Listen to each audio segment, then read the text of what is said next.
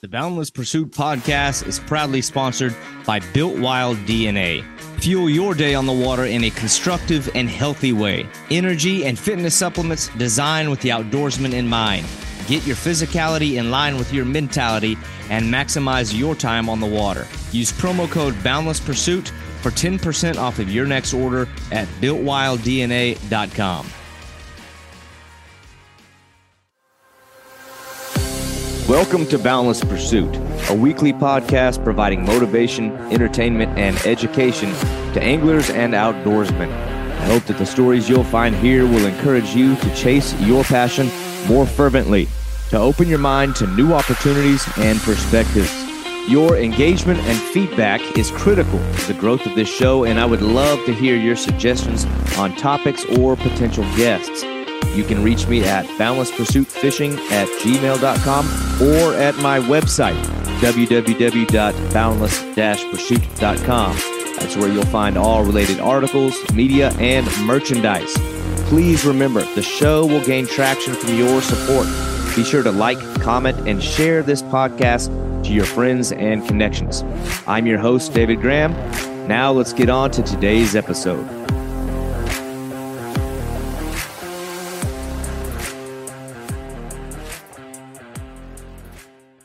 You know, I think the real measure of an angler is how he or she adapts to change. Changing conditions, unplanned events, the challenges, the roadblocks. Adaptability in changing conditions is critical because nature doesn't play by the rules and doesn't care about your game plan. Now, I'm talking grit, that intangible characteristic that separates the casuals from the diehards. And a lot of people say they have it. Our pride dictates that we say it. But man, I have watched a lot of self-proclaimed gritty fishermen break when the sun gets too hot, there's too much rain, it's too windy, my rod broke, I forgot this piece of gear, or the fish just aren't biting. People's spirits and mentality just break. Today, though, my guest is a real one. Josh Dolin lives by the Have Rods Will Travel creed, and this guy means it, by any means, under any circumstances. And he drops himself into any conditions and wills himself to the fish. Dolin of Virginia plotted his course as an angler in the great state of Virginia, using the Virginia Master Angler Program as his roadmap to success and versatility as an angler. But still, Josh is just one of those guys that has the travel bug, that voice on his other shoulder that calls him to waters unknown. This is a dude that will pack his vehicle full of rods, a pillow, and a game plan, and that's about it. Traveling thousands of miles across the country, chasing unique fish. And I first saw Josh years ago when a grainy video of him doing battle with an alligator gar out of his kayak went viral. And since then, we've connected and fished together for alligator gar, sturgeon, Goliath groupers, tarpon, sharks, and more. He's one of those people that lives and fishes harder than his social media. And today, that's rare. And it's hard to know what to believe. So Josh and I catch up during this conversation to talk fishing history, endeavors, and the value of the grind. This is Josh Dolin of Have Rods Will Travel.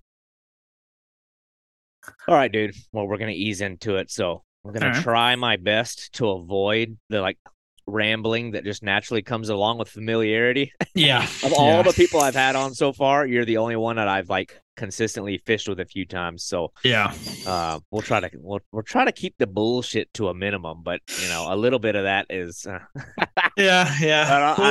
That's just the way it's going to be. But anyway, try to keep it on task. But to that point, as familiar as we are, we actually haven't. This is the first time we've actually spoken in a while. We've been kind of off the grid. So yeah, talking to Grant, who just recently had on, and I was sort of talking to him. I'm like, man, what's Josh got going on? He's been sort of under the radar, like hopefully everything's good. You know what I mean? But I know you're busy. Yeah. I know it's the busy months. But what's going on in the Dolin world, fishing and work wise, life? Yeah, Virginia's being a mid-Atlantic state. When the good weather gets here, you got to use it as much as you can, whether it be work or fishing or whatever. So work's absolutely slammed. I'm a couple weeks out on pretty much everything right now. So that's been keeping me really busy. But then the double-edged sword, the fishing's good. So I've been trying to keep up with that and been doing a lot of that. And then I picked up this third kind of hobby thing this year. I've always like grown flowers. I don't know. I like kind of how you are with bugs and stuff. Like I like the natural world. So I've picked up flowers and growing flowers and vegetables. And like, I literally have a garden at my house now. And it's been this good outlet for me to like be able to occupy my mind after work, and it doesn't have to do with fishing. So, I've done so much fishing wise over the last couple of years. There's not a whole lot left that like gets me excited to like get off work and go do something. So I don't know, the plants and crap have kind of filled that void. So it's taken a very interesting turn that if this were 25 years ago, my mom probably would have never seen coming. But now I'm like going over and talking to her about like how to grow better tomatoes. And I don't know, just randomly. So I can actually relate. People will like give you a little bit of stuff, and actually I've seen the plants on your back porch when I've been there, but I think you sort of like pawned it off on It Was Harley's stuff. Maybe you thought you were going to be judged, but I've gone through periods of having a little bit of a green thumb myself. I've never done well with flowers, but it's like different tropical plants. Just, I mean, it's Florida, so it's very easy to pull it off. But I don't know. I don't think a lot of guys are like scared to admit that. Well, farming is one thing. You know, you can I'm a farmer. I got my farm in the backyard. But when you start getting into the floral stuff, you're kind of scared to talk about it. Yeah. But, well, I've learned this year, I've actually started like a food garden, but I have like, I don't know, half dozen tomato plant. Like, you know, I don't have a lot of anything. I have like a couple of these, couple of that. Come to realize like next year when I do this, I'm having like 30 tomato like you go and you do all this, you spend all this money, and then you wait for months for one tomato to be ready to eat, and it's like, oh, cool. And then you have to wait another couple weeks for another one. It's like, this is not it. I gotta scale this up a little bit if I'm actually gonna do this. So well, I don't know, man. I think anything that you put like a long-term investment into, or like the fruits of your labor, no pun intended, fruits, but the fruits of your labor are kind of like a long progression that you got to work towards. That's rewarding, whether it's a plant, whether it's a book that you finish, whether it's a big puzzle. Some people do puzzles. Some people do puzzles now. You know, the one that gets me is the puzzles that don't even have a picture. They're all black.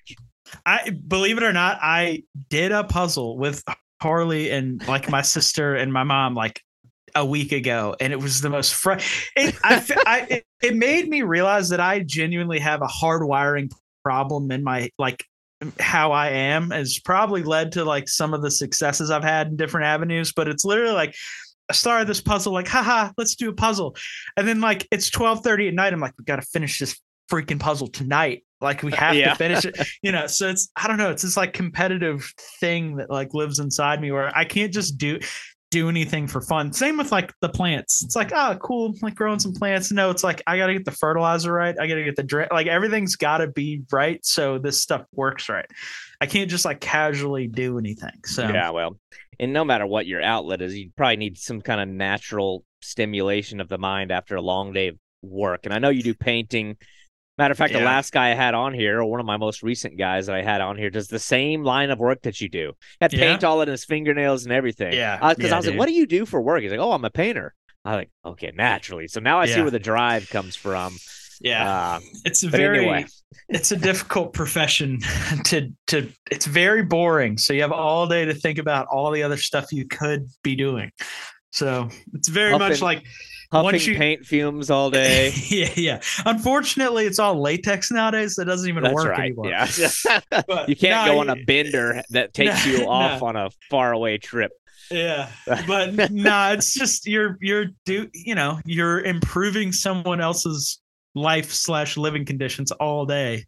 So when you finally get cut loose from that, like you want to just run as fast as you can, as far as you can with whatever your thing is. So like fishing has been my thing for years, and now it's some of the gardening stuff. But it's like I get home and like I have 3 hours until it gets dark. So I'm like not talking to anybody. I'm doing all this stuff. You know, it's been like that for everything. So painting's definitely a weird thing because you sit there and you think about all the shit you want to be doing. the whole time you're doing something for someone else. Well, it's good to at least get into the mind of a madman a little bit to know what drives them, because I don't know, dude, I think you're kind of like the consummate madman of a lot of, and I've met a lot of fishermen in my days, and I've met a lot of people that are self-proclaimed madmen. You might not be self-proclaimed, but it's like I've kind of considered you like the consummate grinder, like workhorse angler that more so than probably anyone else I've ever met is willing to go through the ringer to get to your goals. So I want to kind of segue into the actual fishing. And now, like Grant, who we recently had on, you're from Virginia, which is a phenomenal fishery. So help me avoid getting stuck on Virginia for too long, because y'all's fishery is fantastic. But nevertheless, we can't gloss over it, because you are in that world and you're very accomplished in that world. But one element of the Virginia fishery that you've taken advantage of and kind of used as your roadmap to sort of, I don't know, guide your fishing or gauge your skill set that I find deeply fascinating is y'all's Virginia Master Angler program. I think it's a really awesome, I don't know, outlet or avenue for somebody that I think like you, if I'm gauging you correctly, you're a little bit more the competitive type of guy.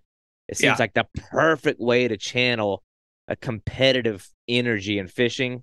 To like blend, I don't know, a natural competitive edge with fishing, which can be leisurely. But tell me a little bit about the Virginia Master Angler program, when you got involved in it, how far you've made it in that program. So it's the Virginia Angler Recognition Program, which a lot of other states have them, and then the Master Angler program is kind of within that. So essentially, it's it used to be 25 species. They've upped it to 30 now since 2020. But essentially, you have 30 different species in which there are trophy requirements within that species, both length and or width. Length and or weight requirements. So, for instance, largemouth bass is 22 inches or 8 pounds. Flathead catfish is 40 inches or 25 pounds. Rainbow trout, I think, is 22 inches, 4 pounds. So you kind of get the gist. Like, each different species has its sort of benchmark that you can try to, work towards as far as what is actually a trophy fish. You got fly guys will catch a 20-inch brown. They go, oh, it's a trophy fish. That's great. But it's a trophy can be whatever you want it to be for whoever you are. It can be a 5-inch bluegill. It really doesn't matter. But as far as the state is concerned, as far as the Angler Recognition Program is concerned, there are these benchmarks that you try to, work towards. And that's kind of where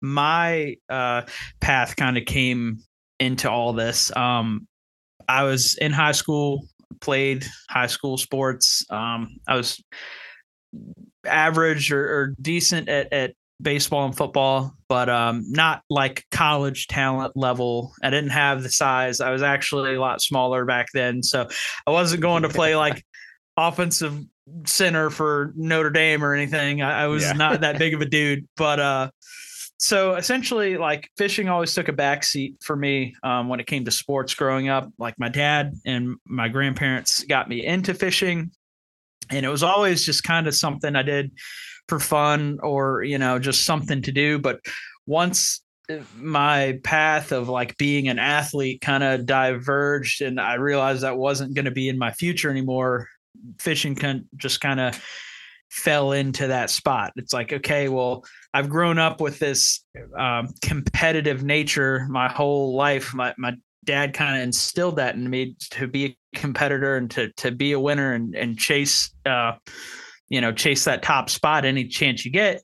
It's like, okay, well, it's kind of hard to do that leisurely fishing. So unless you're going to be a tournament bass angler or something like that, there's really not any other outlets. But luckily, Virginia has this Master Angler program, and it just kind of allowed me to channel that competitive nature. And, you're challenging yourself more so than you're getting challenged by the fish. You're competing against yourself and your abilities to in your drive to get better versus this fish that has no idea that you're trying to catch it. It's just, it's more of a mental game than anything. But as far as the angler recognition program is concerned, every 5 new species you get, you level up. So there's like level 1 master angler through level 6. As it stands right now, nobody's ever gotten to level 6. I'm sitting at level 4 with 24 species. So one more species, I'll be at level 5, and I'll be one of 2.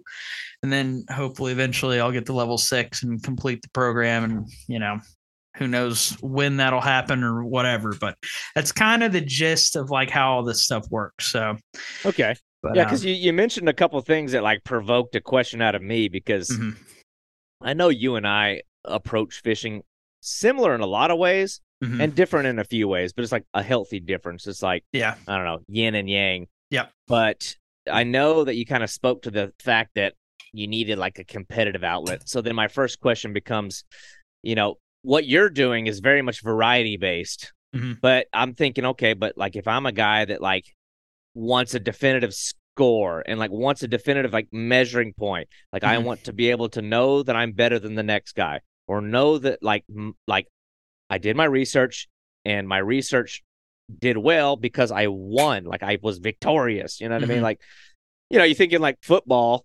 everything's pretty matter of fact. There's a scoreboard. People time your 40. You max out on your bench press. Like there's like benchmarks, and there's definitive like affirmation that your hard work paid off, and you win or lose in a very black and white manner. Yeah. To a degree. And maybe I'm thinking, okay, well that's like Josh is one of those guys. He needs that. So then I'm thinking, well, why not like just become the best at one fish? Like you could I'm thinking like, okay, what I'm listening to a guy who seems tailor-made for like tournament bass fishing. Like what? Did you immediately set your eyes on the Master Angler program, or did you like try other avenues? Did you ever dip the toe in like in the tournament world? No, luckily, I say luckily, who knows where I would be if anything were different. But luckily for my current situation is I came across the Master Angler stuff while I was still in high school. I didn't have a license, didn't have any choices on like where I was going, what I was going to do as far as like that sort of thing. It didn't have any money, so I couldn't afford a bass boat. It's just, I have like this inherent like creativity in me as well. It's why I'm gardening and doing all this random stuff, and I'm a painter, so I think I've always kind of had that level of creativity. So something about like chasing a bunch of different species and like just, yellow perch, flathead catfish, brown trout, muskie, bat, there's just something inherently like exciting, or it just sparked interest to me to go and chase a bunch of different stuff like that. And like I said, I was still in high school. I stumbled upon the Master Angler program on my school laptop while I should have been trying to like do schoolwork so I could actually get into college, right?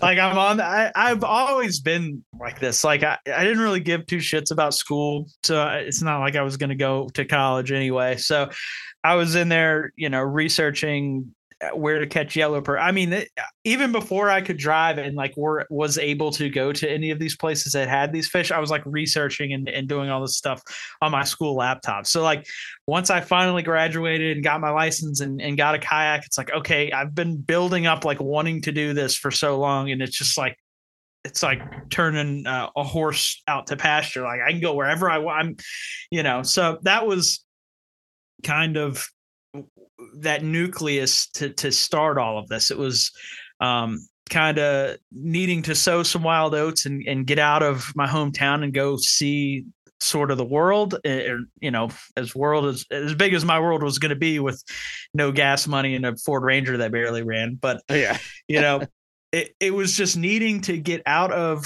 town and go fish for something that wasn't farm pond bass, or wasn't, the pond down the street, and go kind of see the state and try to catch these different fish. And that's just, I don't know. It's always been from square one. Like I wanted to chase a bunch of different stuff. Like I've dipped my toe into competitive bass fishing here and there with like, kayak bass fishing tournaments and like local tournaments and stuff, but it's just never spoken to me like the same way the other stuff has. But like I know what I have in me, and like if I never had went down that route, I would probably be doing the competitive bass thing and finding the same amount of enjoyment doing that. But it's kind of hard to do one or the other. You can't do both. You have to kind of, being a really good bass fisherman requires pretty much all of your time fishing wise. So just never really got into it.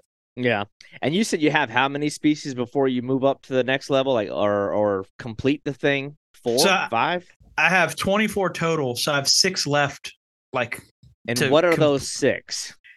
Just out of curiosity, I can't let you get by that because I'm like, oh man, I wonder what he has to chase. Sure. So I have a brown trout, which has kind of plagued me forever. That's the one I've been grinding the most for with like just no hope. Hybrid striper, white crappie, which is a new one that they added in 2020. They split the crappie species between black and white. So white crappie, bluegill, sawguy. Sawguy and bluegill are both new ones. Bluegill? Yeah. Is it just like a really, really big one? Well, what it is we had like a general sunfish category, and they split that into 3 groups, and then we had a general crappie, and they split that into 2. So that's how they made the 5. They also added fall fish and sawguy, but I got the fall fish, and I'm still after the sawguy. So they didn't necessarily add 5 new species. They just kind of split up some of our more general categories. So bluegill's one that I haven't gotten yet, and sawguy and sauger, which sauger is probably the single hardest one because there's in the history of the program, at least dating back to 2006, it's as far back as the records go. I think there's been 2 or 3 maybe citations caught in the state of Virginia. So it's, you're talking literal decades, and 3 have been caught and turned in. So they come out of Lake Norris in, I believe, Tennessee. And they're kind of on a migratory run into Virginia. So they're not really here all the time. So you have a very finite window to find them, and they're kind of hard to find. There's not that many. And that's part of the state where, like, if you get those rains in the springtime when they're supposed to be spawning, like the river's blown out and it's game over. So it's a couple different factors with that species that makes it tough. So how do you turn them in? Like, what are you turning in? A length measurement? What is... I don't know. Every time I think competitions, fishing competitions, especially, it's just, I know it can become a dark. I don't want this to turn into a dark conversation, but my mind always goes there because, you got the walleye guys that stuck the weights in the fish, and you start to think like, who is verifying what? Anytime you deal with an honor code situation, like not everybody's honorable, so it's kind of an inherent problem. But it used to be an honor code thing. Like you could either send in the fish on a measuring tape, like it's pretty cut and dry how big the fish was, or you could send a photo of your fish on a scale, or you could take it into like a shop with certified scales. Or you could just have a witness signature. And that's kind of like the gray area with all this stuff. Like, back in the day, like I could go and catch one. And then if I had a buddy that would lie for me, then okay, I got it. And, I think there's some of that has happened within the program, but I'm just kind of leave that where it lies. But nowadays, everything has to be photo verified. So if you go and catch something, whether you're putting it on a tape and you're getting that photo, or you're putting on a certified personal scale or a certified scale in like an establishment, all of that stuff has to be like photo verified. So there's a lot of that like cheating that's kind of been nullified in the new modern age, because now you're, instead of mailing in stuff like we were doing, like you'd mail in a physical photo, now everything's, you're uploading the file and you're sending it into the database, and then somebody reviews it and you get the link back to like your certificate thing. So I mean, I guess part of me thinks about that, but then the other part of me thinks like, I mean, if you're doing it to be the first, or if you're doing it to compete against other people, maybe it'd be more annoying. But like you mentioned earlier, it's also an opportunity to kind of compete against yourself. So ultimately, I guess as long as your focus is staying on your path and staying on yours, maybe what other people are doing, that's on them. That's their own integrity issues. So may not even be worth worrying about. No, I wrestle with it for sure. Because, how expensive fishing is. We talked for an hour before this about how much money we're spending lately running and gunning and doing all that stuff. I mean, it's expensive, dude. And if you're going to, for instance, it's going to sound dumb to anybody that lives where there are brown trout, but I've spent thousands and thousands of dollars trying to catch a 25-inch or 5-pound brown trout, right? And I've caught 3 fish up to, or maybe even 4 at this point. I can't quite remember, but 3 or 4 up to 4.5 pounds, and like multiple fish that are 23 and some I could have taken in the hero shot that I have of all these fish, they look giant. So I could have easily lied about any of this. But if I do that, once your integrity goes, like, there's no point in doing any of this. Yeah. So I've always stayed the course, but then you look across the aisle and you see these guys turning stuff in, and then there's even a little bit of fishiness to it. You're like, dude, okay. So it gets frustrating because it's frustrating when you're doing things by the book and you try to be straight up, and then there's some dude that's just like mailing it in and doesn't care, and they might get a little bit more shine, but at the end of the day, I can go to sleep at night knowing that I've done everything on the up and up. And ultimately, it's all that matters, dude. Like, we're not winning money for this. Like, there's no grand prize at the end. You're just doing it to do it. And that's why it's always been a personal challenge for me. And, that's pretty much what it comes down to. So. Well, I guess the other place my mind goes, because I know that, and I want to get into more kind of the mentality of being goal oriented or focused on specific objectives. I feel like you've always been pretty good about that. Like you're a pretty aggressive guy when it comes to, I don't know. You've just always been a more driven guy, but I'm speaking out of familiarity here. But I also think, okay, so what happens to Josh if, let's say, you go on this just absolute tear and you complete the journey and it's over and it's done? Where, do you get worried that you're gonna, I don't know, will you have issues with not having that outlet anymore? Oh, or no, do you already know what's next? It's never done. You just move the goalpost a little bit. So okay, I've prematurely started doing this just because of happenstance and the events that have happened in the last year. But okay, cool. You completed the Master Angler program. All right. Well, there's 30 state records that you could go get now. Oh, okay, cool. All right. Well, let me go do that. And I got completely random and lucky and caught the state record and world record fall fish here in Virginia. But that was that was on this long list of state records that I wanted to chase, but I wasn't going to go do that day. But that's what happened. And now it's all right. I prematurely started walking down this path where now I want to try to get state records. I want my name in the record, the actual record book, a couple of times. And I don't know, man, I don't really know why, I need to do it, but it's just kind of like a legacy thing. I want to leave behind something. And if my name's in the book a couple times and it stays in there a year or it stays in there a couple decades, cool.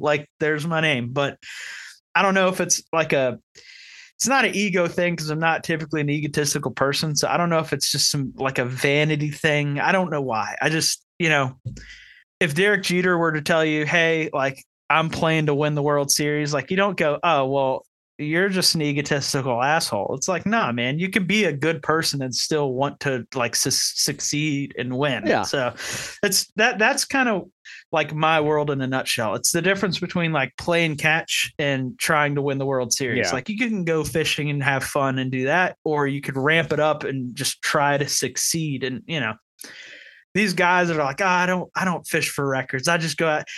That's good. But I do. And right, yeah.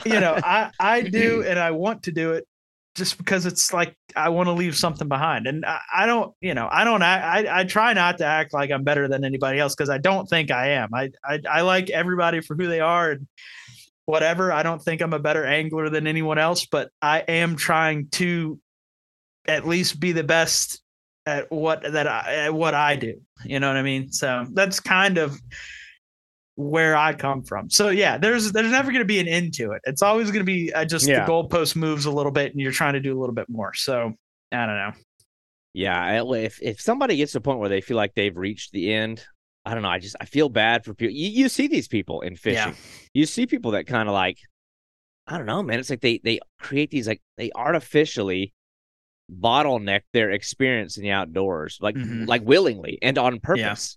Yeah. And like whether that be depriving themselves of, like, I'm strictly freshwater. I'm strictly a fly fisherman. I'm strictly whatever the case may be. Yeah.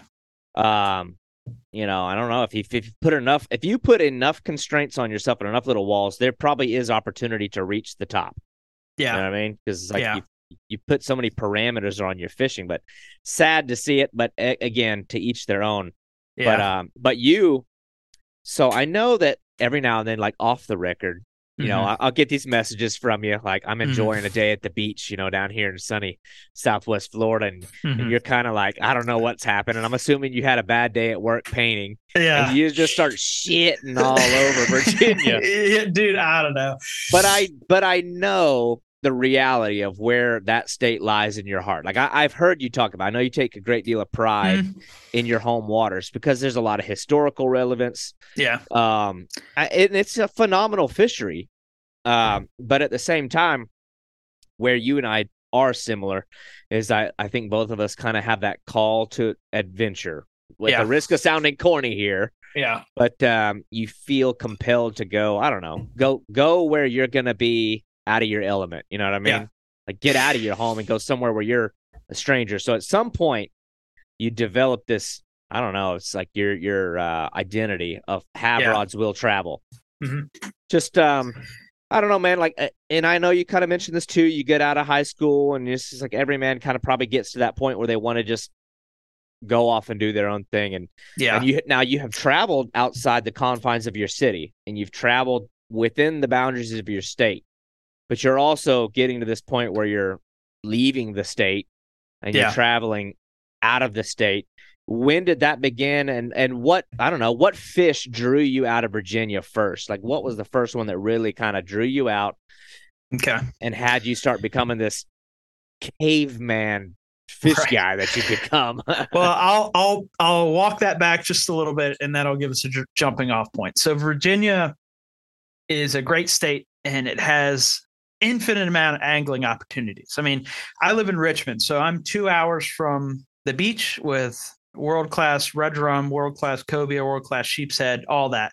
I'm 2 hours from the mountains with world-class muskie, smallmouth fishing, and then Central Virginia, big bass, catfish, and then trout up in the mountains. So there's I didn't grow up in somewhere like Iowa where there's only a handful of species, or like, say, Great Britain where there's probably even less. You have carp and, just a couple of things. I think Virginia, for the angler that is like me and is a glutton and wants it all now and wants everything I can get my hands on, that's how I've always been. I want as much as I want to put my hands into as much different things as I can, species wise and all that. Virginia has that for the angler that wants to be the best. You can become. Obviously, this is biased, but I think Virginia can and does make some of the most well-rounded anglers probably anywhere in the country, because we have such a mild climate. I can take my redfish experience here and go to Florida. I can take my muskie experience here, go to Wisconsin. There's just so much to do and so much to chase. Yeah. But so I think somebody that lives here and tries really hard and puts the work in to become a good angler in Virginia, I think it makes it easier once you go to somewhere like, say, South Florida, and there's fish in every body of water, or so I'm very fortunate that I was born here and I grew up here and I learned to fish here and all that. And I have my roots here. I'm a 13th generation Virginian. We traced it all the way back to Jamestown. Super cool. I have that blood in me and that need to be here. And I probably will never move, no matter how much I love Florida or Texas or Idaho. It's just my roots are here. So moving beyond that, what got me out of Virginia is right about the time I was learning about all this master angler stuff and all that, and chasing species and all, the River Monsters show came out.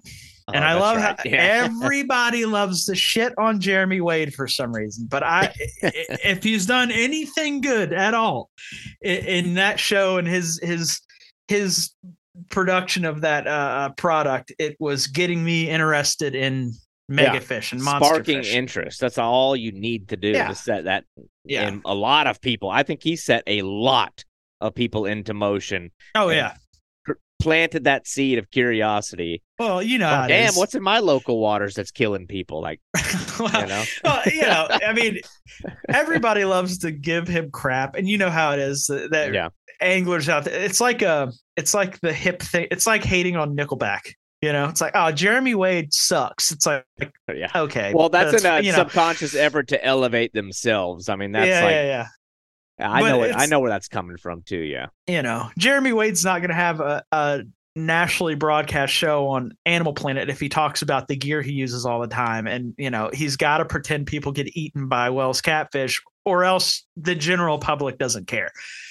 So with that being said, River Monsters, I think, came out in like 07, 08. So I'm like sophomore, junior in high school. I graduate in 2010. So it's like right at the height of that. So, you know, I'm seeing the alligator gar episode. I'm seeing the Wells catfish. I'm seeing the white sturgeon. So as early as 2012, I started planning this alligator gar trip, which, you know, I was trying to plan it with others and it just wasn't coming together. So by the time 2014 rolled around, like, it became apparent if I was going to go, I was going to go solo. So I packed up a 1995 Ford Ranger with everything I would need. I took 2 kayaks with me, fish fighting kayak, and then like a mule kayak for all of my stuff for the week. And I drove 2,100 miles or whatever it is from Richmond to East Texas in that single cab, or that little extended cab Ford Ranger, 4-banger, like drove it all the way down there. This truck probably had 250,000 miles on it at the time. Got it down there, like got out on the river and like experienced my first, like, I don't even know how to really describe it, but it was my first experience outside of Virginia. And it's just, it like triggered something deep in my brain of like, I have to keep doing this. I immediately got down and just wanted to move there. And it's like the most obscure part in Texas ever. It's just ranch land and like one little river that rolls through. And there's like nothing desirable for any other human being, but if you're an angler chasing giant fish, like the Trinity is the mecca when it comes to, like, you know, big fish in America. So I got down there and proceeded to float down the Trinity and fish for a couple days, and ended up wrapping that trip up with a couple of big fish, big at the time for me. And then like one fish that was, I believe, a little over 6 foot, like maybe it's hard to remember now. I want to say it was like maybe 6'3" or something like that, 6'3", but caught it out of a kayak, like did all this stuff out of the kayak, experienced like my first like test as a man and as like a human being of like, can I do this on my own? Like, what am I? It was basically my what am I made of moment. Like, am I cut out for this type of stuff? So it was that trip, and it'll be 10 years next year that I took it. So it's been quite a while now, but it's very much like my jumping off point for everything travel and experience wise since that point. So this is like the part of the conversation that I tried to warn you about, where it's like things stop getting so matter of fact and cut and dry, because this is where things get fascinating for me. Right. Because everything that you were describing prior to that, I think, was very relatable. Yeah. It's not out of the realm of possibility that a lot of people would operate in the same mindset as you in Virginia, getting involved with the Master Angler program, you know, doing this and that. But the way that you sort of just glossed over it, but described getting in your car and driving, that is a long distance. Yeah. So it's like you just went from a guy that loves his local waters to just taking this massive gamble with minimalist gear, I'm guessing. Yeah. Small, humble gear, no experience traveling, a good, fair chance of failure, and doing it anyway. So there's some degrees of separation here that I want to attempt to address, because it's like, where do you think lies the difference in what led you or compelled you to go do that, to say some other guy that's been fishing their whole life and just never leaves home? Yeah. Well, it's actually much worse than what I just described it. I drove 21 hours straight, like no sleep, 21 hours, and then got there and immediately launched. Like there was no, I almost died of heat stroke that first day. Like it's by far the closest I've ever come to heat stroke. I got there, and like, due to how I was supposed to go with another person and it didn't work out. So I had to set up a person there to like ferry my gear and stuff. So the guy that like drove up from Corpus Christi, which is like a couple hour drive to where I was, like he only had a very small window to like help me. And he was another kayak angler or kayak paddler. I think he was more of a touring kayak guy, but regardless, he helped me get me and my gear to the water, and then he left. So literally I got to Texas and I was running behind. So I got to Texas, loaded all my stuff in his vehicle. They drove me to the top of the float and dropped me off. And that was it. Like, I arrived in Texas and was launched, and I had not slept since my bed like 2 days prior.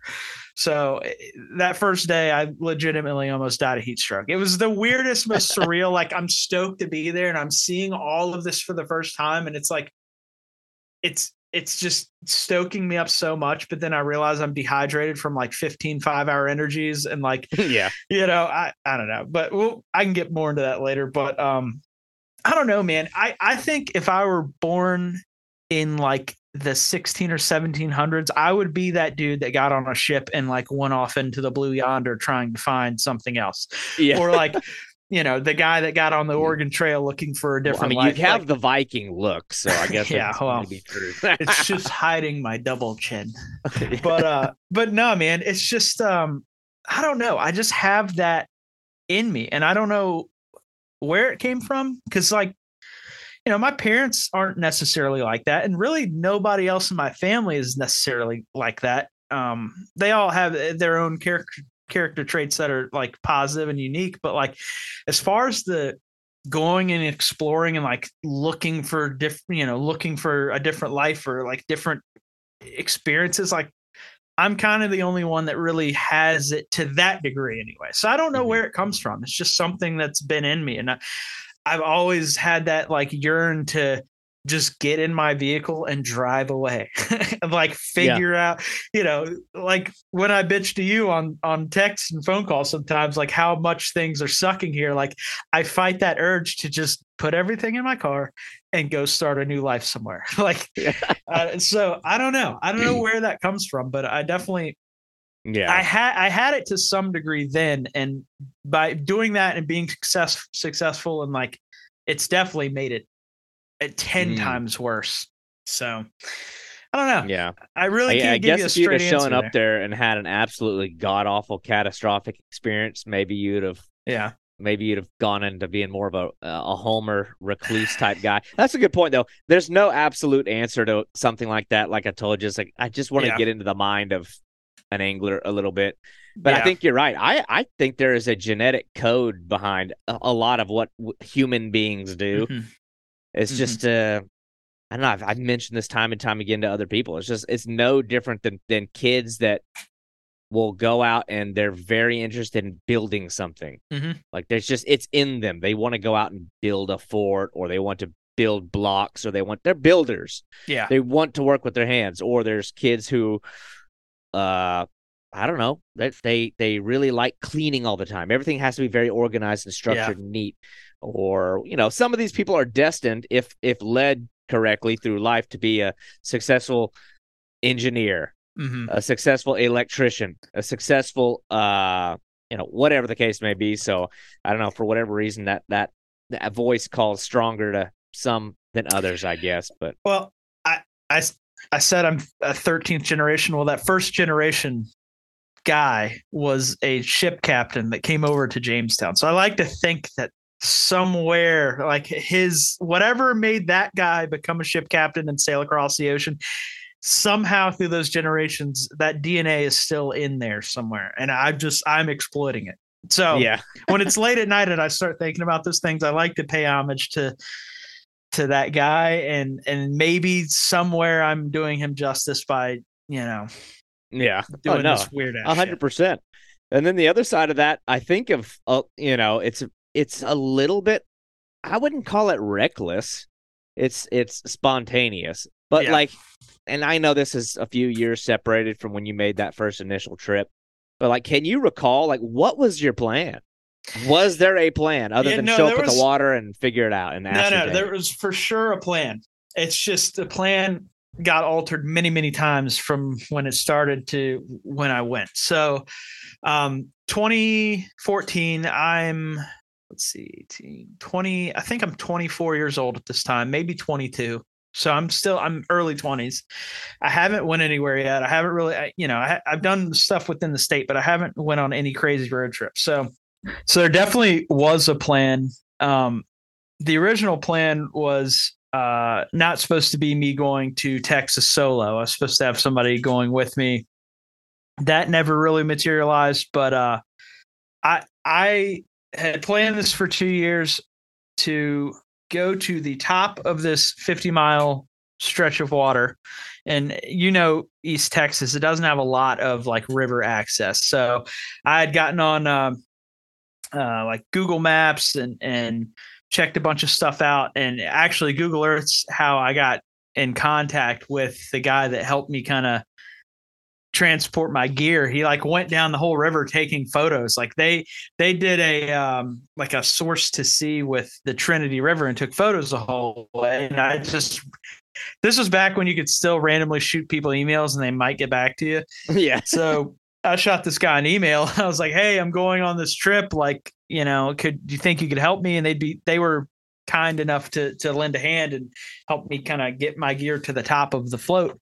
But, I had done all of the research I possibly could because it was a massive undertaking for me at the time. I didn't know necessarily what I was getting into, but I did the best I could kind of research wise as far as like getting the gear that I might need and kind of playing out all of the bad things that could happen to me on this trip. So I reached out to, the guides down there. I tried multiple people to like try to get somebody to team up, and nobody really wanted.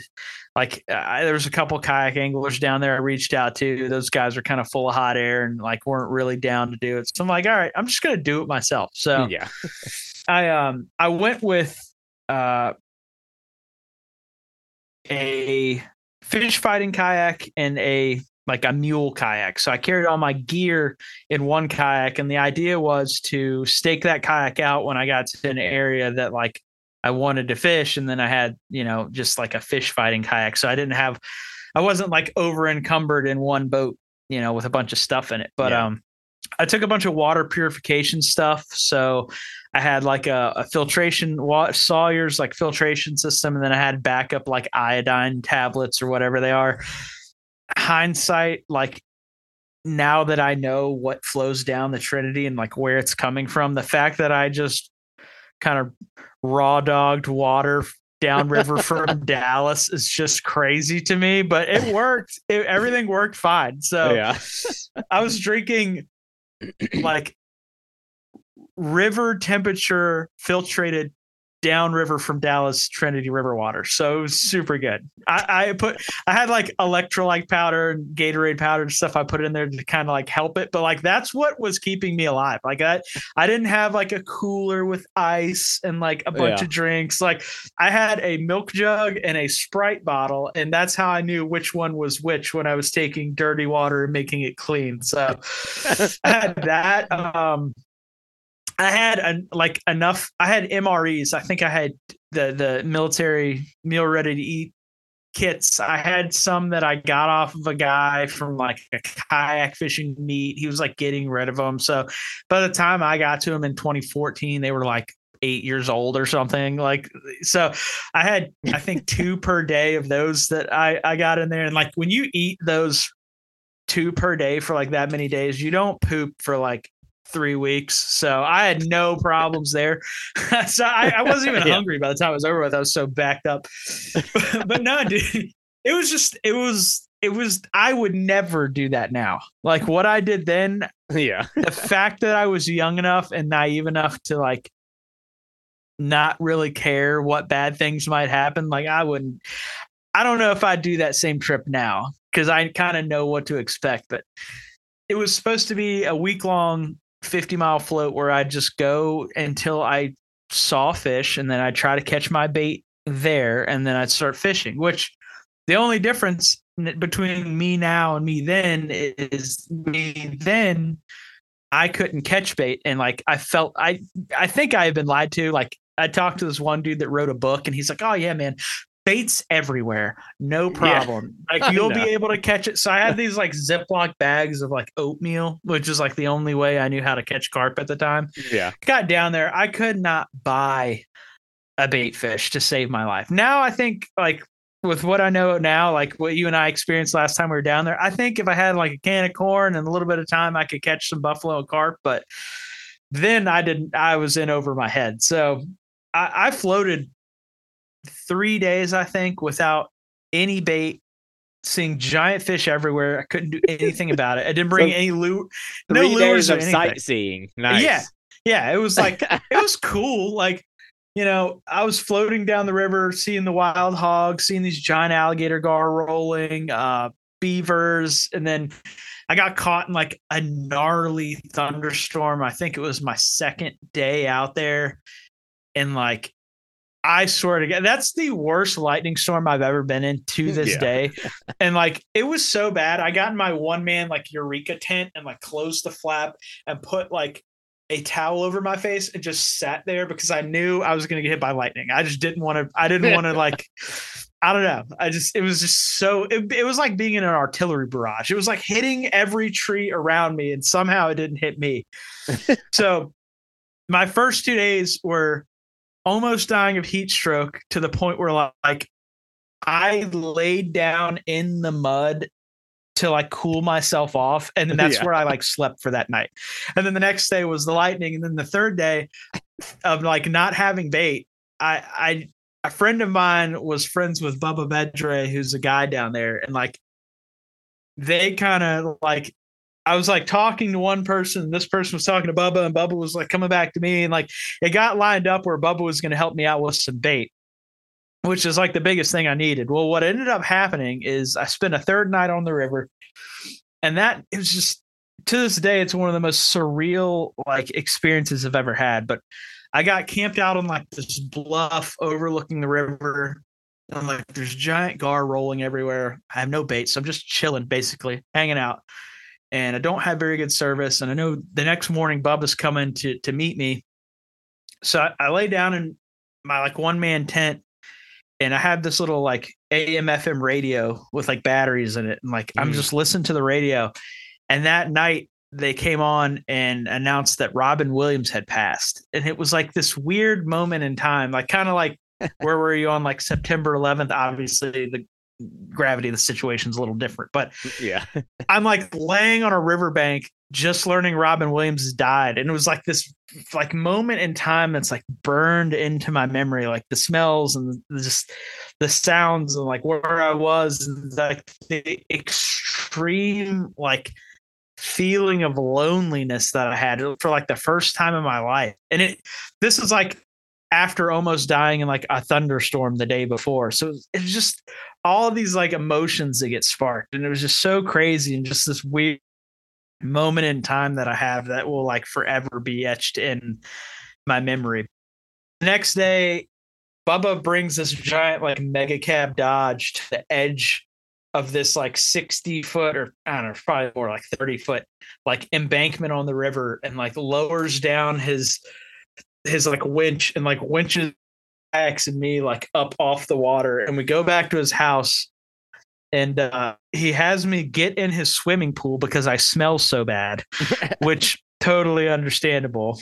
So I like get in his pool and like wash the stink off me. And he like gives me some frozen bait, and I go back to where my truck was parked, and I launch from that point, and that's where I ended up catching all my fish, is actually like within a mile of my truck. So it was just this weird like test of like what I was made of and like what I was willing to deal with, and just the all the emotions that kind of go with that. Was just, it's something I cherish that trip to this day. I don't know if I would do it again, but it was definitely like my launch pad for like everything else I've done since then. So like, you can prepare.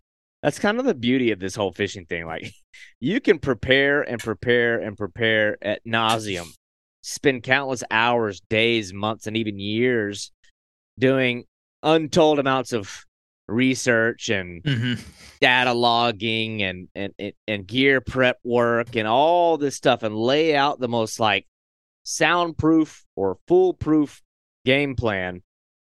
But it's Mother Nature that you're dealing with, and curveballs will come. So, it's like, you always wonder, like, is it a balancing act between like preparation and planning and the ability to adapt?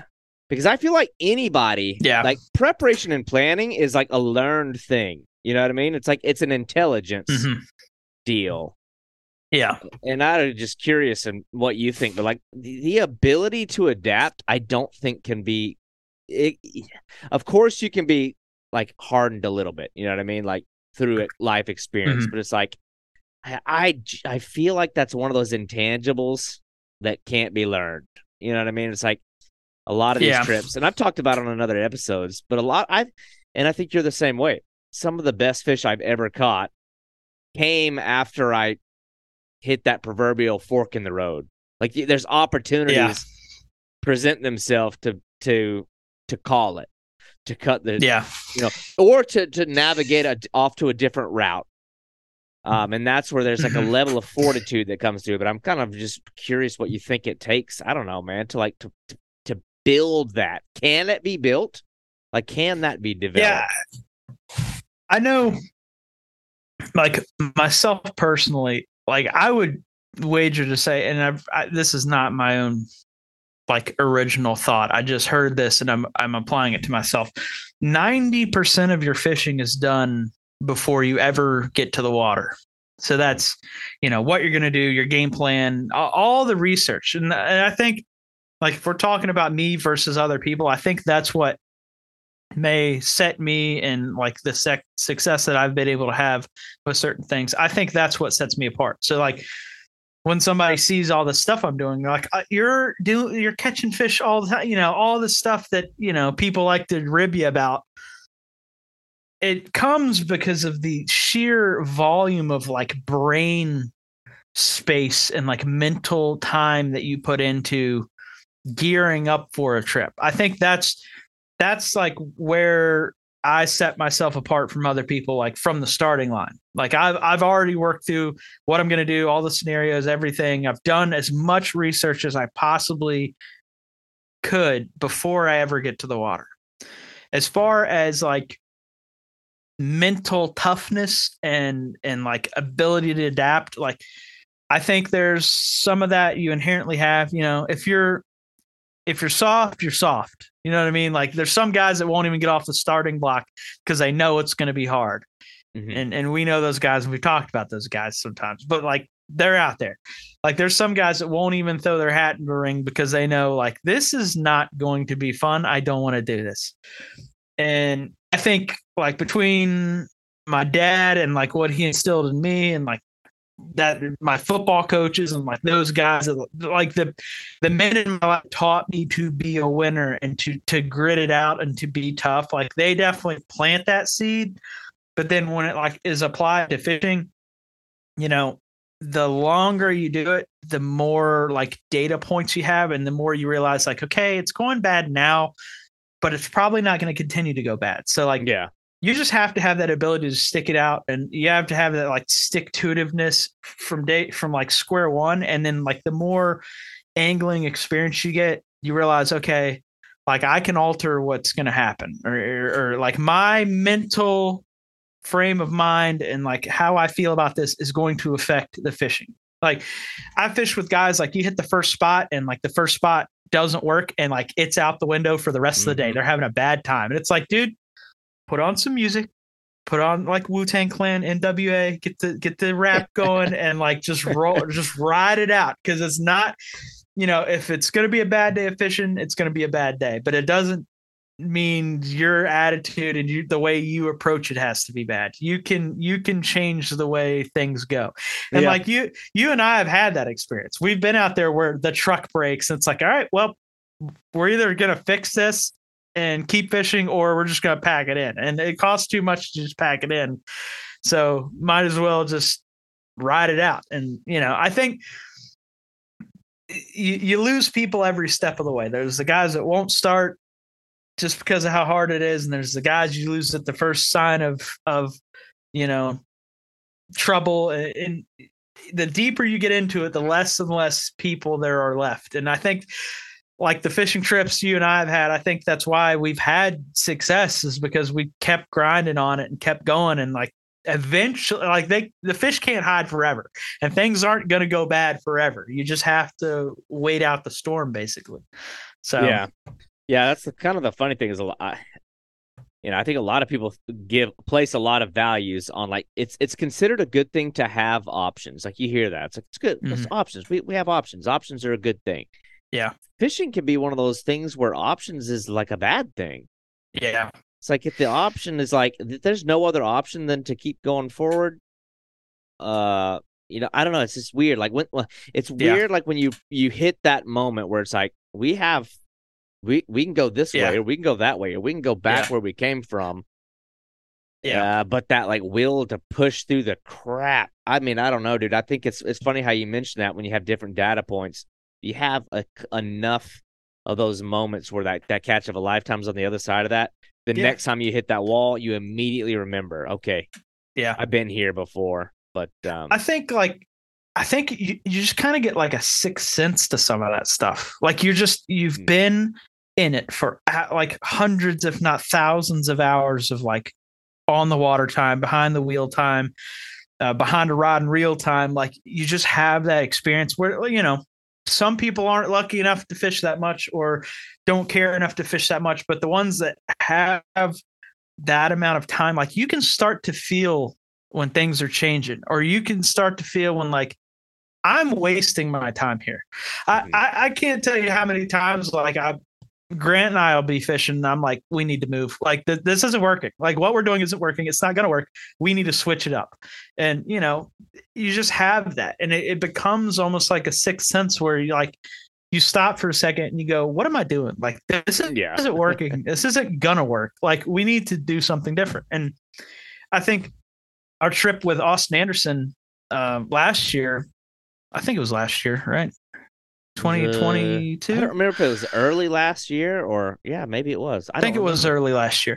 But like that was a prime example. We fished for 3 days without much. And Austin goes, well, if we don't get anything by 8:30, I got another spot. And like if we would have jumped on that and like not been willing to ride it out, we would have missed that. Like it probably would have been an okay trip. But the second that we decided to stay a little bit longer, like you caught a big one, I caught a big one, he caught a 63 pounder.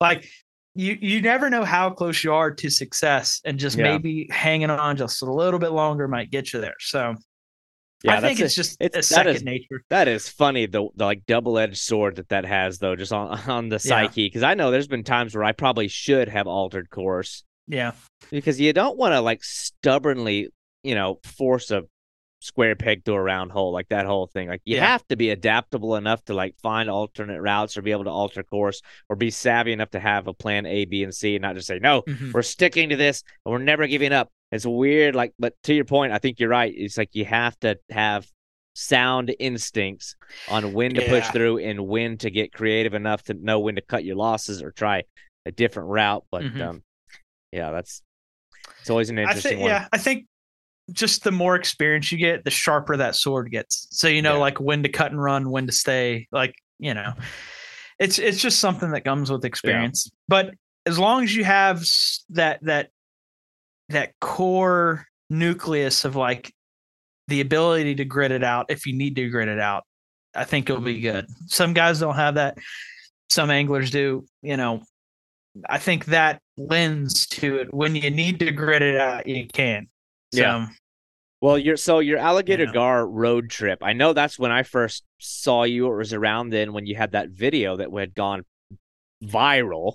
Mm-hmm. That was the first time I ever saw you on the internet where you were battling the alligator gar and it jumped and it did all that. And clearly it had kind of a profound impact on, I don't know, you're becoming the angler that you are.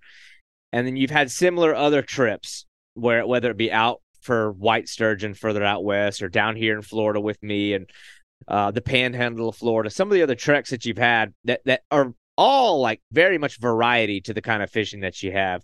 But a common theme with you, I always wonder how much of it is by choice and how much of it is because, I don't know, financial limitations. But you seem to do these big trips. Yeah. Like the most minimalistic approach. You're sleeping out of your car. You're taking sponge baths in the bushes behind a building. Like, yeah. And I'm like, some of me wonders, like, this guy could very easily be getting a hotel. How much of like the crap that you put yourself through is by choice, and how much of it is because I don't know, I don't know. It's I gotta wonder if it's like you enjoy putting yourself through some of the stuff I've watched you put yourself through. Like, yeah, it all comes down to what is going to give me the most amount of time on the water. What am I going to get the most amount of experience out of? If I have to divvy a couple $100 for a hotel for a week, okay, that means maybe I can't stay there that extra day or that extra 2 days, or maybe I have to get back on the road sooner to come home. It's all financially based. But then it gets to a point where it's like, okay, well, if I go down to Florida and I get a hotel room, all right, well, that bed feels really good.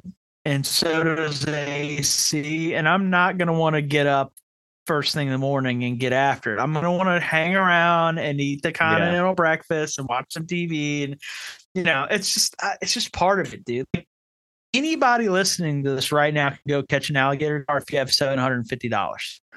But you're going to get 1 day for 7 hours, and that's it. And that is your experience in Texas is getting off an airplane at Dallas, Fort Worth, drive down to the middle, hop out the boat, fishing for 8 hours, and then get back on the plane, fly home. Like, that's great for a lot of people, and those guides are awesome, and that is perfect for many, many people out there. But I want to see what Texas is like. I want to drive on the roads. I want to live like I live there for a week. I want to experience Texas or experience Idaho, or experience Florida, drive around, see the sights, catch fish, So it all comes down to like catching the fish and having the photo for Instagram and social media is like cool. But I want to see Texas or see Idaho, experience these places. I want to live like a Texan or an Idaho or South Florida for that week. I want to experience the place and seeing the photo on social media is cool and everything, but like everything that goes into behind the scenes of that photo is really what it's all about. So, that's just, it all comes down to being able to fish longer. I'm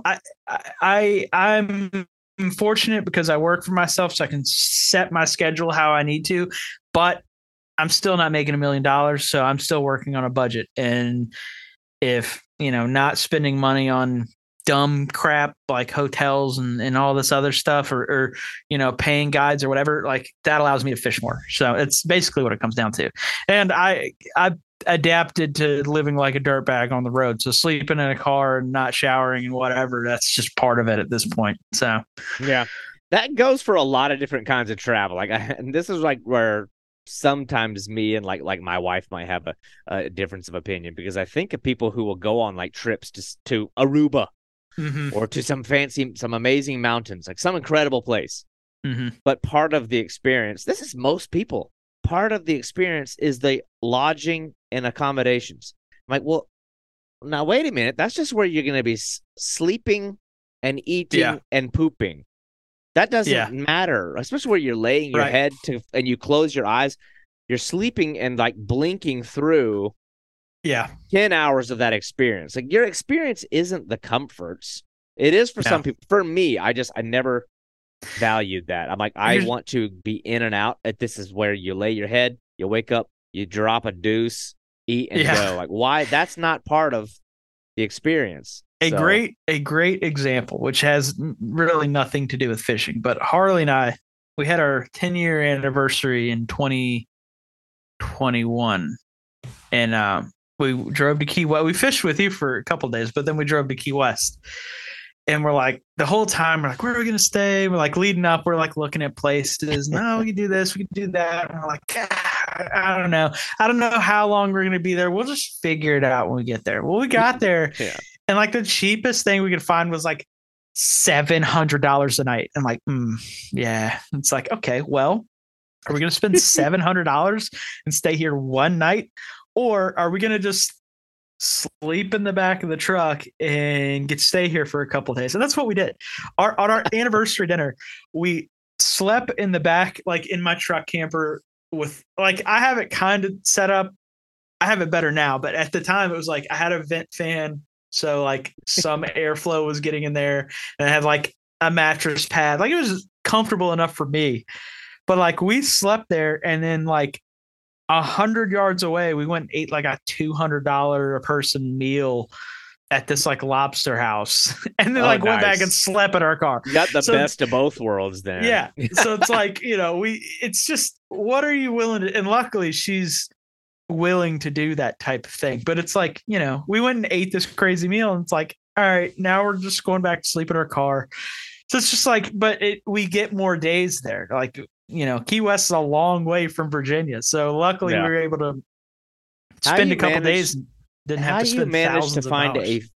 How you managed to find a female willing to endure that kind of thing is one of God's great mysteries. Because I think there's a lot of men, like a lot of men don't want to go like try to keep pace with you. So that's funny. And I guess that kind of brings me to another thing, like another thought or bullet point that I have here is the style of fishing, or like the mentality. I don't know, the grind that you do is, I think, naturally gonna alienate you. Yeah, like you're not gonna find fishing partner. You're gonna have to get good at doing things on your own. Now, and this is always a fun topic because I don't listen to a lot of podcasts, ironically, but I listen to enough. And you listen to people who proclaim, like it seems to be a very common theme a lot, listening to anglers that you get out there, you grind, you got to be willing to do the extra mile. And I feel like there's no shortage of people that know how to preach the right message. Mm-hmm.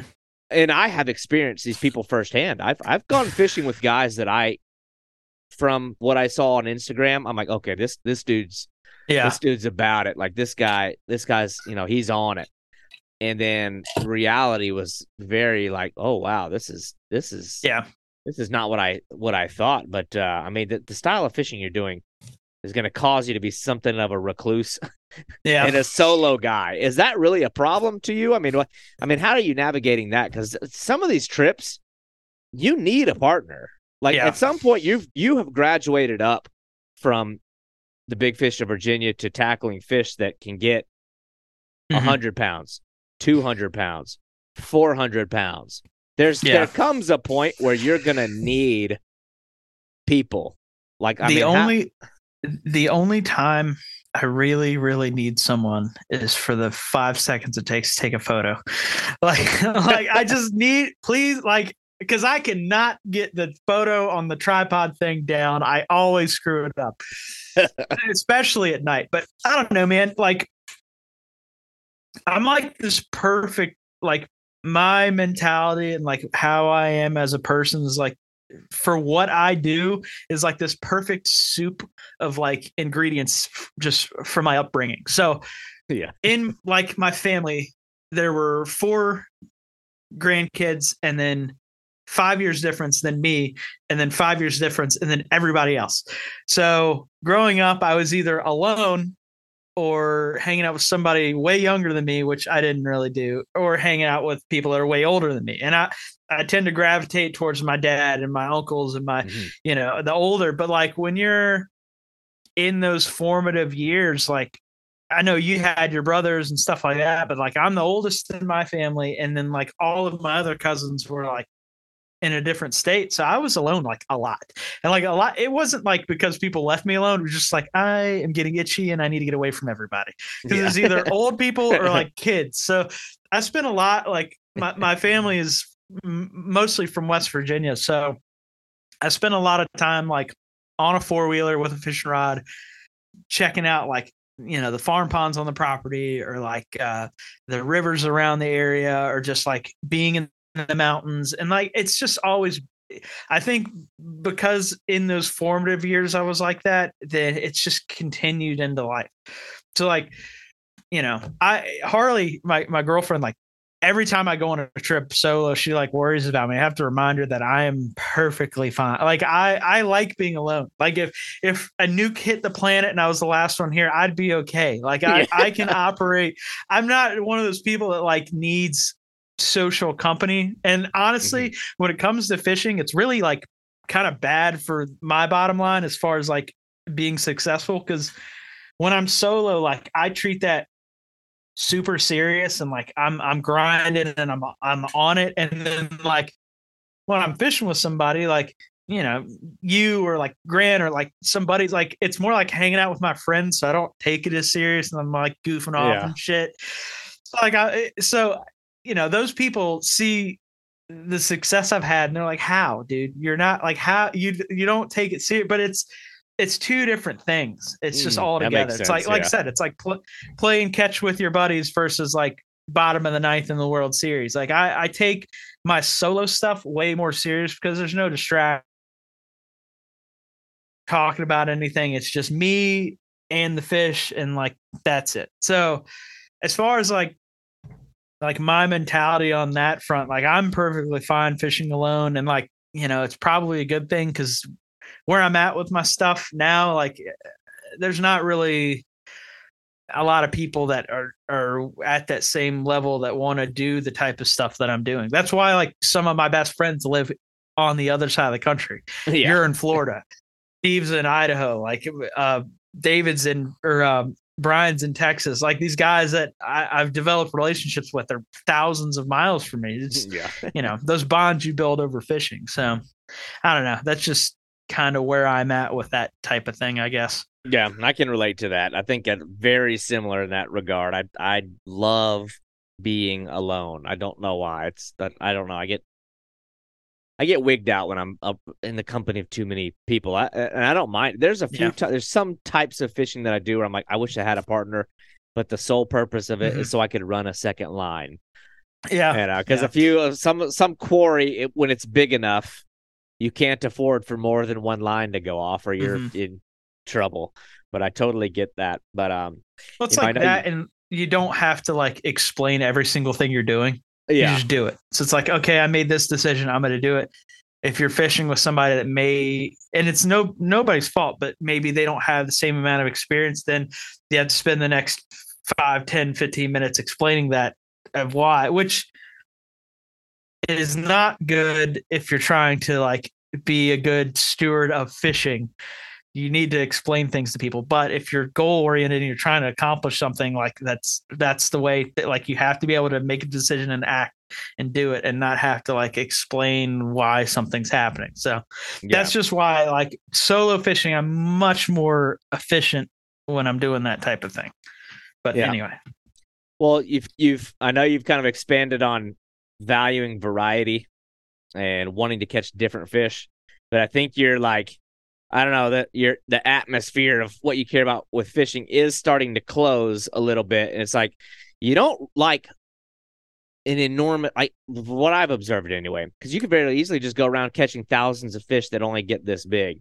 But you seem like you favor big fish, big species, or species that are like capable of getting big. And you've tackled a lot of impressive fish. Obviously, you've done the alligator gar. You've got numerous species over 40, 50 pounds plus from what I've seen: flathead catfish, blue catfish, buffalo carp, alligator gar, white sturgeon. You got any on the horizon right now, or like within the confines of the United States that are like, I got to go after that one? Like, is there a timeline in place for any of these fish? I mean, the tarpon, which we were talking about this before we started recording, but that's like the monkey on my back. I'm not close to them usually. So only usually have a couple shots a year, and whether or not I take the opportunity to do that is up in the air. So I started fishing for them in 2016. I hooked my first half a dozen or so like big ones in 2016. And I haven't been tied into like a big one since. And it's been like off and on, like whether or not I was going to chase it. And that's just a monkey I have to get off my back. I have to do it. So that is my main, like, if we're talking mega fish species, that's the thing that's like up there. I got to go do this and get this out of the way so I can focus on other stuff. But right now, like, that's probably the big one outside of Virginia. And then like within the state, like I'm just trying to get my name in the books a couple more times for some of these species. So like I'm after the long-nosed gar state record. I want to get that. I came very close to the Roanoke bass state record this year. I was only 4 ounces off. So that it's kind of comical because like if you look at my list of like my to-do list and like my hit list of species, it's half of the species that are even eligible. So like I have 15 different things I want to try to go after for a state record, but I'm trying to knock off like the easier ones first and then, continue. Yeah. But it's just all that is an evolution of the master angler stuff that we started talking about. Like, you have your size requirements, go find that fish. And it's the same thing with state record. You have the size requirements, go find that fish. And, I talk to people about this all the time. Like you tell people that you're going to go try to catch a state record. And like, it seems like this giant undertaking and like such a crazy thing to proclaim, but like those fish are out there. Yeah. We see them show up all the time. And if you make it too big of a thing, then you're never going to accomplish it. But if you break it down to like certain spots and like certain times a year, and so if you minimize your amount of variables, like those fish are out there, you just got to go do it. You have to stop making it such a big, like unobtainable goal. So, that's kind of where I'm at with my sort of thing right now. I'm just trying to chase some of these records and see if I can't be fortunate enough to find the ones I'm looking for. Well, one thing in your fishing that we haven't even addressed yet, I don't know why I haven't brought it up yet, is so you set in motion a lot of, big ambitions in the kind of fishing that you do. Objectives, I guess, is the better word. But you also do a really good job of documenting it. We haven't talked at all about the videography, the photography, especially the video side of things. Because you're like a really, really like, I think there's a lot of people who even know you or are somewhat familiar with you that's eager to see you get back into the scene because your skills at putting together, like, like a visual representation of what you're doing and capturing the moment. I know you don't like to be distracted necessarily by having another angler around, but you definitely seem willing at most times to be distracted by the process of creatively capturing the fishing, which is hard to do. But like, tell me a little bit about, I don't know even how to bring it up, but like what your vision is when you start these trips, because your videos aren't like most people's. I guess it kind of speaks to the River Monsters thing. You don't do like the vloggy stuff. You're very into, I don't know, like what is your vision when you're putting these videos together? I don't know, man. Like the YouTube thing, I'll never be able to keep up with like the vlog style of like recording and putting out like daily or weekly videos like that.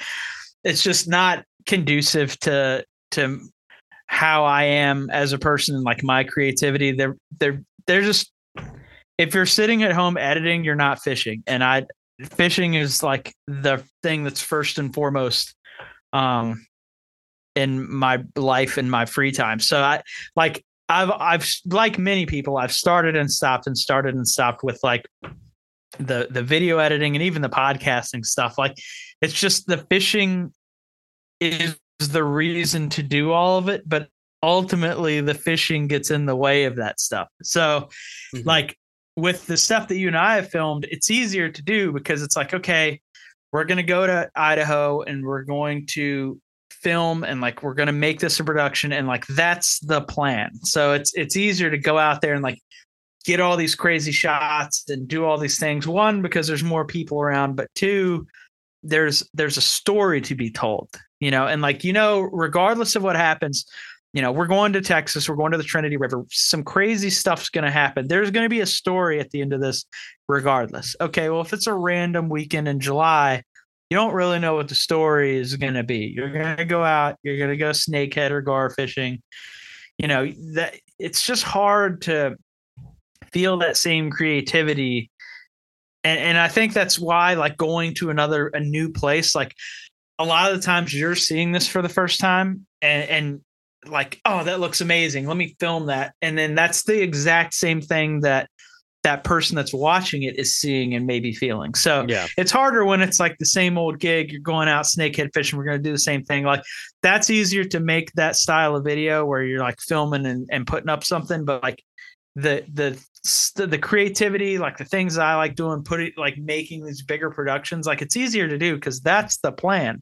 That's why we're going there. And then anything you see that looks cool, you film, and it ends up being a really good product. So that's why I think you and I have had a lot of success with filming and videoing, because that's kind of why, like, we're going to these places, we're going and doing the things we're doing. So I'm never going to be that dude that's, what's up, guy? Like, I'm not that guy. Like, I'm not the YouTube sensation. I'm never going to be that guy. I'm not the social media, like, dude that's going to hype up every little fish he catches and all that stuff. At some point, like, the goal oriented trying to catch big fish gets into the way of all that stuff. I mean, I have like hard drives upon hard drives of fishing trips that have just never amounted to any fishing video. So, you know, it's just the way I am. I don't know. I get ambitious with certain projects and stuff, but ultimately, like, at the end of the day, catching the fish and chasing that stuff, that's what matters most to me. And you might start off with the game plan of like, I'm going to film a YouTube video today, and by like hour or two, that's out the window, and we're grinding, we're trying to catch these fish. So it's what happens like every time. Well, as you know, I think there's an audience for everything. So it's I'm the same way. I just physically can't do those types of videos. But I've always enjoyed the ones that you do, because it's so much more of capturing like everything else, that like all encompassing. I think you kept mentioning the word like the story and having a story like that. When I watch a video, I don't know, I'm used to watching like cable television. Like, I think that's just the era that you grow up in. Like, I'm used to there being a plot, a story, a level of drama. I'm used to something, not just like, the opening scene is the ending scene as well. It's like you're already halfway through as soon as you hit start. And but to each their own. I mean, everybody's got their thing, but so just like, go ahead, because I don't want to gloss over anything. Well, it's a good comparison to that is like our Texas trip, like, was terrible. Like, we got our ass kicked every step of the way, but it made for a great story. We were successful in the end. Everything came together good. I went out to Idaho immediately after that on the same road trip, and like, we killed it. We caught 8 fish over 7 feet, with 4 of them being over 8 feet. Everything we did worked. But it's like, okay, well, what's the story here? I showed up to Idaho and like, we just killed it and everything. Like, day one, we caught an 8-footer. Like, that's there's no story there. So it's almost harder when everything goes right to make a story worth watching. So, you know, I don't know. It's just funny how that works out. Like, you want that perfect in between of like getting your ass kicked, but then being successful. Because if it's all bad, nobody wants to watch it. If it's all good, there's no story arc. It's just, I got there, everything went well, movie's over.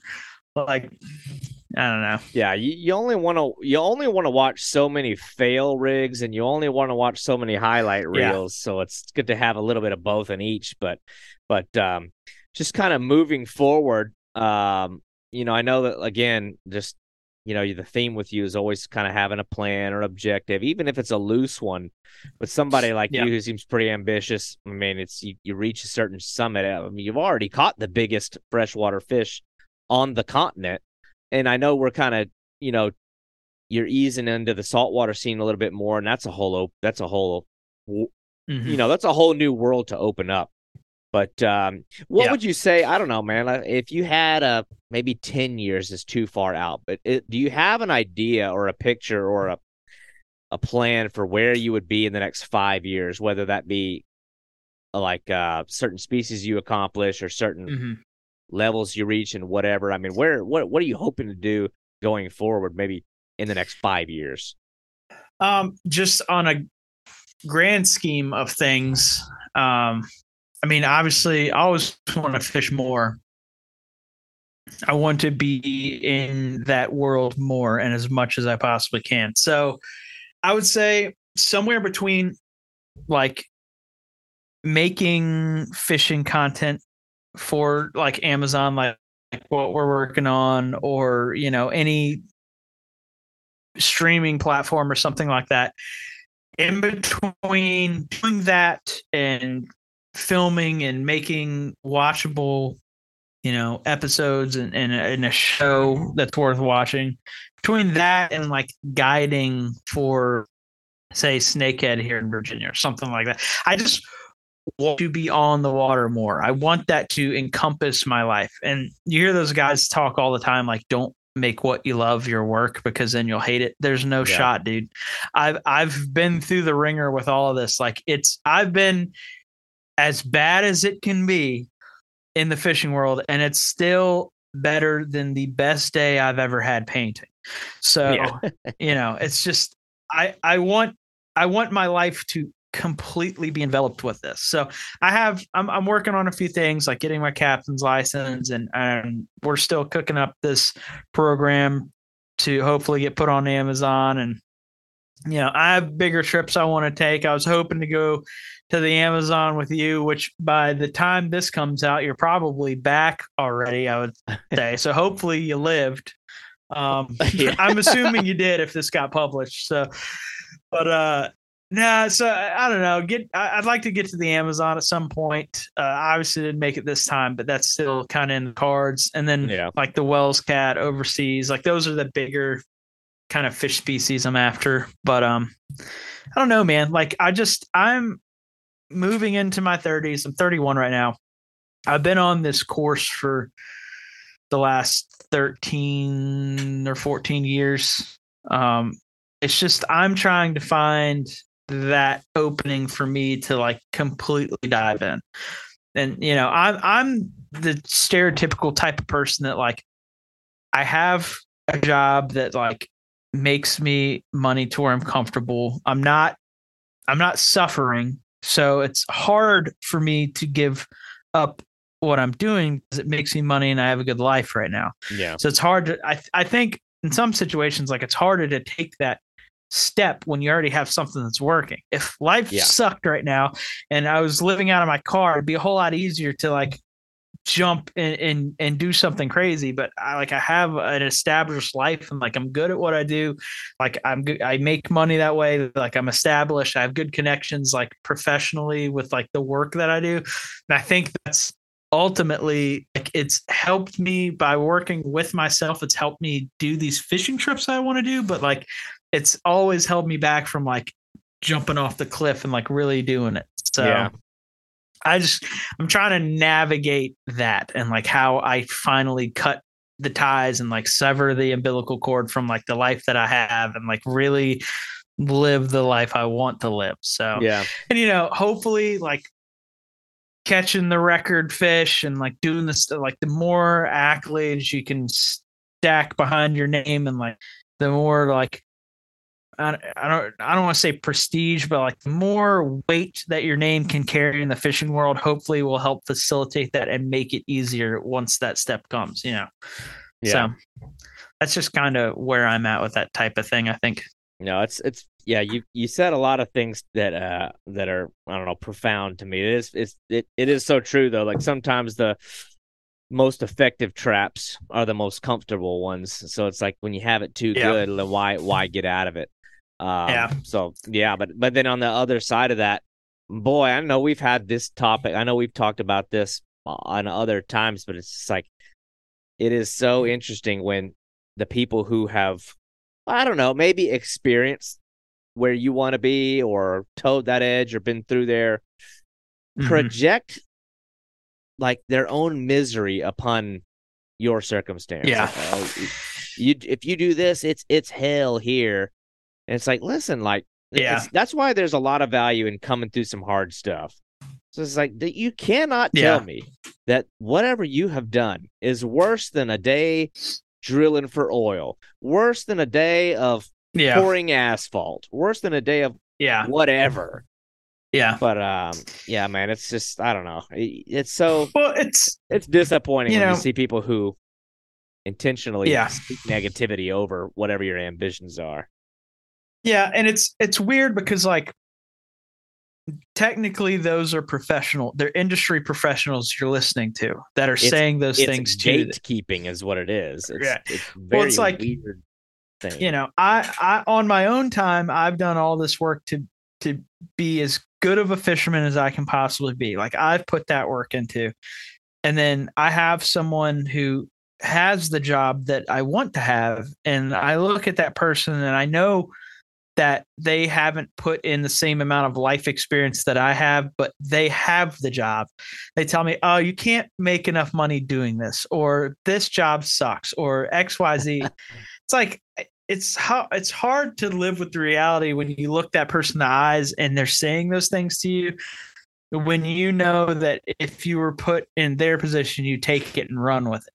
Like I know that I am more capable of the person that's saying these things to me. So it's like, I can't take you serious. Like, you aren't very good. You're not making the money that you need to make. If I were in that situation, like, I could make it happen. So it's tough, man. It's just a tough thing. And I think a lot of people live with that.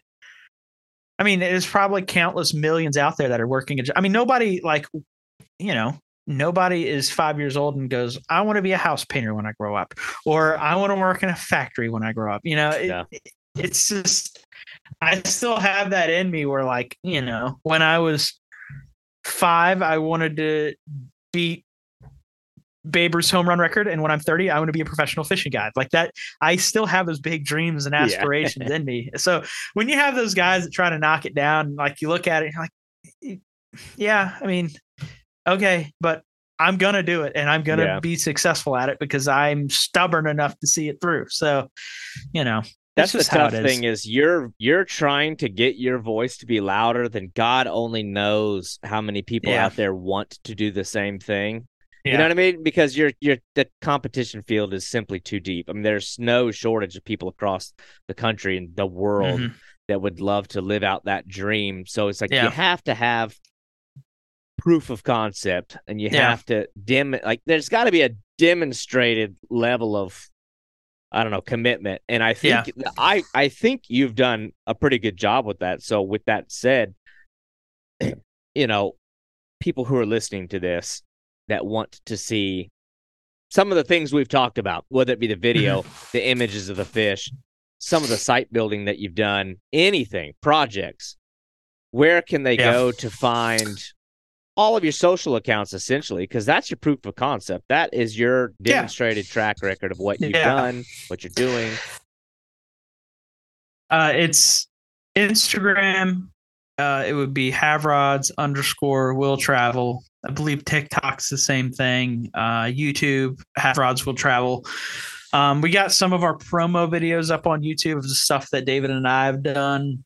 As far as like the travel and the fishing, a few of the episode promos are on there. And then just like my daily fishing stuff is on Instagram. So just check that out. And yeah, man, I mean, I like to document every part of it because it's hard when, like, if you go and catch a trophy fish, like all your postings, trophy fish, it's like people don't understand what went into it. Like, how do you keep doing it? Like, dude, there's a lot of fishing that sucks. Like, you get your ass kicked regularly. Yeah. But, a lot of people don't see that. It helps to kind of show and talk about the bad stuff that's happened. And yeah, man, that's kind of like where, if you broke me down, like, to the core, it's just riding that edge of like extreme success and extreme failure. Like, you're constantly like wagering whether or not you need to roll the dice on one thing or the other, and whether or not this 7,000-mile road trip's going to work. And is this going to be successful? And we're going to come away with 2 crazy videos and catch a bunch of fish? Or am I going to waste thousands of dollars and be back to like no money bank account again to start all over? Like, you broke it down. Like, that's just, the stubbornness to see it through, I guess. But I do, before we get up, because I kind of get the vibe that you're trying to wrap this up. So I have one story that I have in mind that I wanted to tell, and please do. In accordance with the grind. I had this one specific like story from Grant and I's fishing adventures over the last couple of years, and I always try to prepare for like the bad stuff to happen with tools, and like you go in with the mentality of like, nobody's coming to rescue you. How are you going to get out of the situation? So luckily it's not always the case. Sometimes you have buddies in Texas that will drive 2 hours to get you out of a situation. But most of the time I try to go into the mentality of like, okay, if everything goes bad, how are we getting out of this? So Grant Alvis and I were walleye fishing. I believe this is 2 or 3 years ago now. And there's this one little road up on the edge of the New River that is just, it should not be open. Like, it is a 4-wheeler path at best, but people drive down this road to get to this one particular hot spot for walleye. And I'd done it once before, like a couple years earlier, and I vowed I'd never go back. It's a road that's literally hugging a cliff, and like you have to do like a 47-point turn at the end to like be able to turn around. You're literally turning around in a creek bed to get pointed back to head out. It's either that or back out 1.5 miles, and that's sketchy. I'm talking like just wide enough for a vehicle, and it's a 50-foot drop on one side and a rock wall on the other. Well, yeah. I guess I forgot how terrifying that was. So Grant and I decided, all right, we're going to drive up this road. We're going to get out. And it's all like everything. It goes back to, there's big fish up there. What are you doing? Go find the fish. So we drive up this road looking for double-digit walleye, and we get almost to the end, and it's like hugging the cliff. We're getting to the end of it, and right where we need to turn around, there is a large tree. I mean, as big around as I am, so pretty big tree in the road. I'm like, oh no, like, you're either backing out all the way or we have to move this tree. And backing out all the way was not an option because it was hard enough getting in. Yeah. We sat there for, I don't know, 15, 20 minutes, like brainstorming, trying to push it, I have no cutting utensils or anything. Finally, I remembered I had a snatch strap in my truck. So we ended up like wrapping it around this pine tree, wrapping it to the front of my truck, and just like jerking it and slamming it in reverse and like pulling the thing out of the way and like creating a pulley, like angular Z-drag, like pulley system to like pull the tree out of the way, and ended up rescuing ourselves. But we got down the creek bed, turned around, and didn't catch any walleye, and Grant almost broke his tailbone walking down through there. But that's just a perfect example of like the shit you can get into and the willingness to like MacGyver your way out of it. And yeah, I was hoping that situation would be prompted in this conversation, but I'll tell you anyway. It was a nuts situation, and like that's the type of stuff that kind of just happens on the regular. The more you put yourself into situations, the more something bad is going to happen. It's just how you react to it. I'll cap that off with one very short mention of cliff driving. But I mean, even our most recent trip there in Idaho, I've been telling people how. I mean, we attempted to navigate a pretty absurd road in that little bitty car. So I think your instincts to get us to stop could have very well been a lifesaver. Yeah.